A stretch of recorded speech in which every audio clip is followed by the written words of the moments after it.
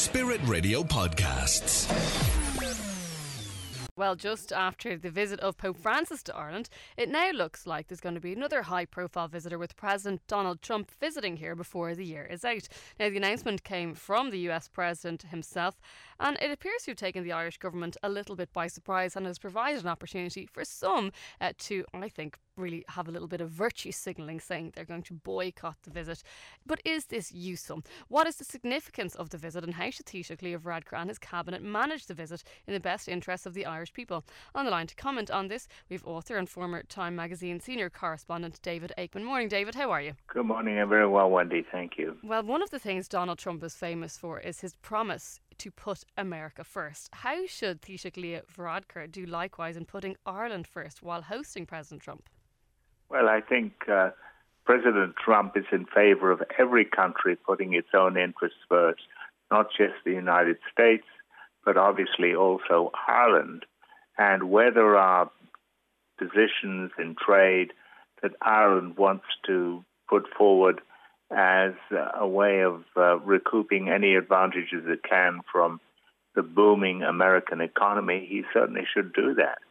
What do you think, David, of the initial response? I mean, you had people like Brendan Howell and Eamon Ryan, people before profit, all demanding an immediate cancellation of the trip. Now, the combined estimate of their support, I think, is about 3% of the popular vote. But what do you think of this sort of reaction? Obviously, with other American presidents that have visited here, people have protested. But what do you think about politicians saying, cancel the visit?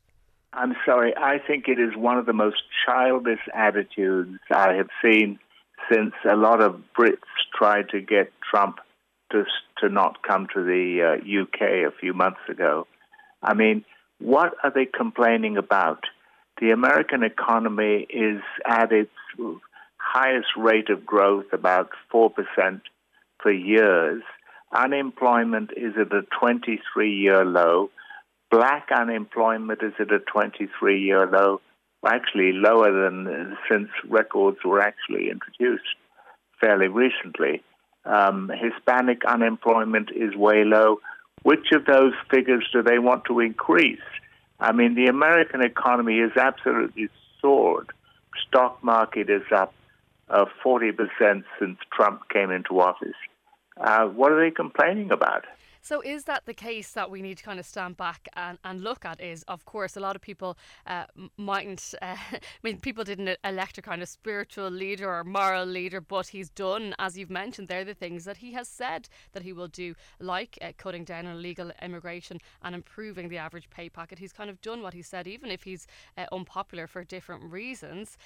What should be the reaction be to his visit, do you think, from the political establishment? President Trump is the leader of the major free trading nation in the world.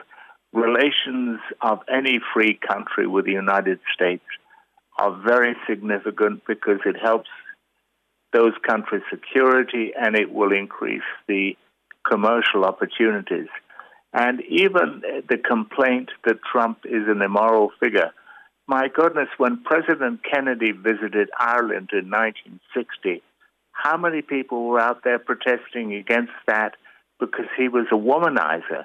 He was a much worse womanizer than President Trump because he actually did it in the White House. So this kind of ridiculous virtue signaling by hangers-on of the Me Too movement just is rather pathetic.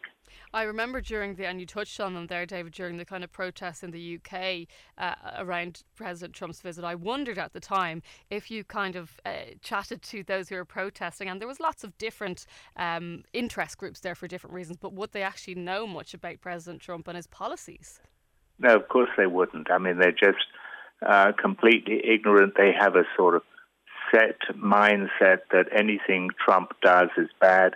Anything America does is bad for the UK, which is a very sort of childish approach.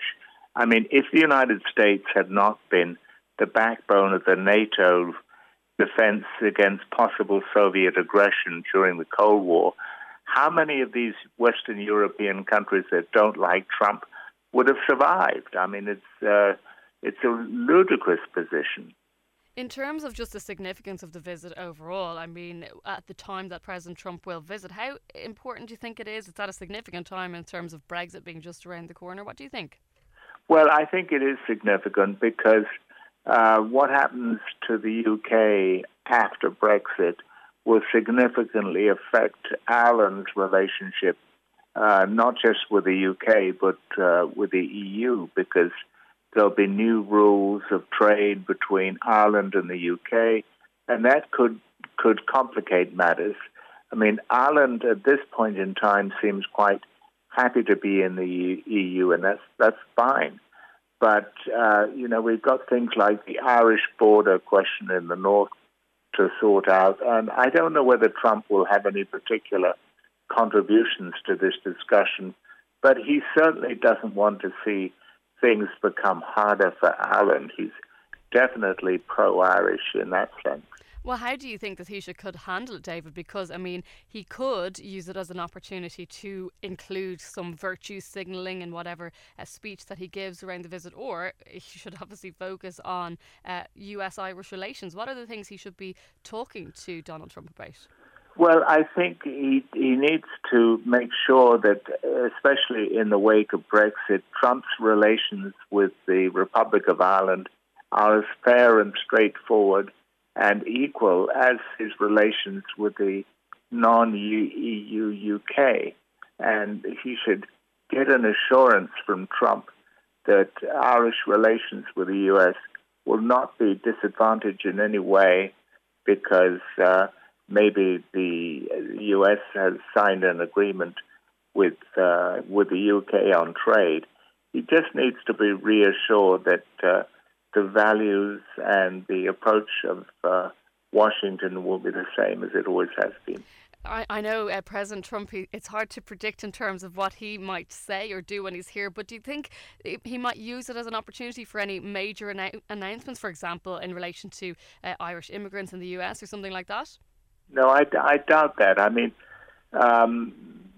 President Trump has followed in the footsteps of other preceding American presidents of both parties in welcoming the Irish connection with the United States, the Irish contribution to American achievements, and I don't think he's going to say anything that will stray from that particular line of approval of the relationship. So what do you think the visit will achieve, if anything? I'm not sure that it will lead to any major steps in Irish relations with the United States.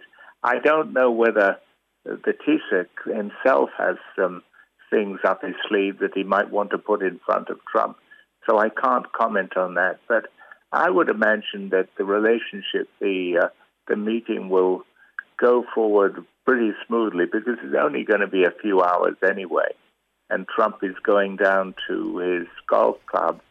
And incidentally, the citizens of that good location where his golf club is located are very happy to have high employment thanks to Mr. Trump's enterprise. So that's an interesting angle on the whole thing. So he'll probably get a warm welcome in Trump Doonbeg, that's for sure. Well, very interesting thoughts, David. Thanks so much for joining us on the programme this morning. That's David Aikman, their former Time magazine senior correspondent, giving his thoughts on President Trump's upcoming visit to Ireland. Thanks for listening to our Spirit Radio podcast.